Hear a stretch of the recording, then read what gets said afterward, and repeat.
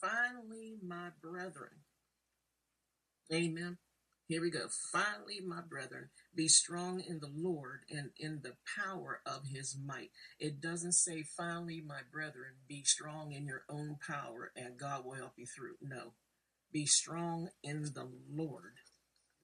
Amen. Amen. Don't fight fire with fire. Amen. Here we go. Verse 11. How do we fight this battle? I'm going to give you the Bible. God is going to give you the keys on how to fight these battles, your battles. Amen. Verse 11, Ephesians 6:11. Put on the whole armor of God that ye may be able to stand against the wiles of the devil.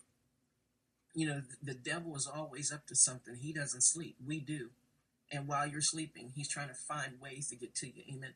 And when I see that word wiles, I always think of Wile E. Coyote. Remember the cartoon Wile E. Coyote? He was always up to something. Amen. He was always trying to get the road runner. Okay. And that's what the devil's like. He's always using the Acme company. You know, he goes to Acme Corporation and comes out with this new box, this little box of inventions or whatever to try to slow you down, to try to stop you. This is why you have to be equipped against his wiles.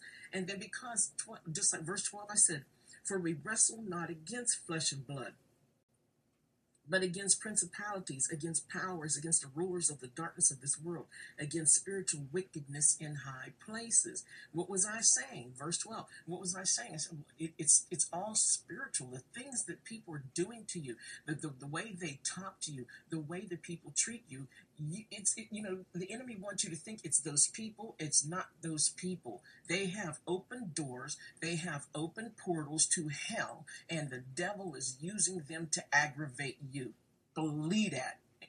Thank you, Jesus. And what happens is a lot of Christians, they don't study enough to know these things, and they let this mess get to them, and the next thing you know, they're suffering. Pray for me, I'm depressed. Pray for me, I'm thinking about suicide. And this is what's happening, guys. It's not you. Okay, it's not you per se. It's just the fact that you're allowing this mess to bother you. You see? Because for we wrestle not against flesh and blood.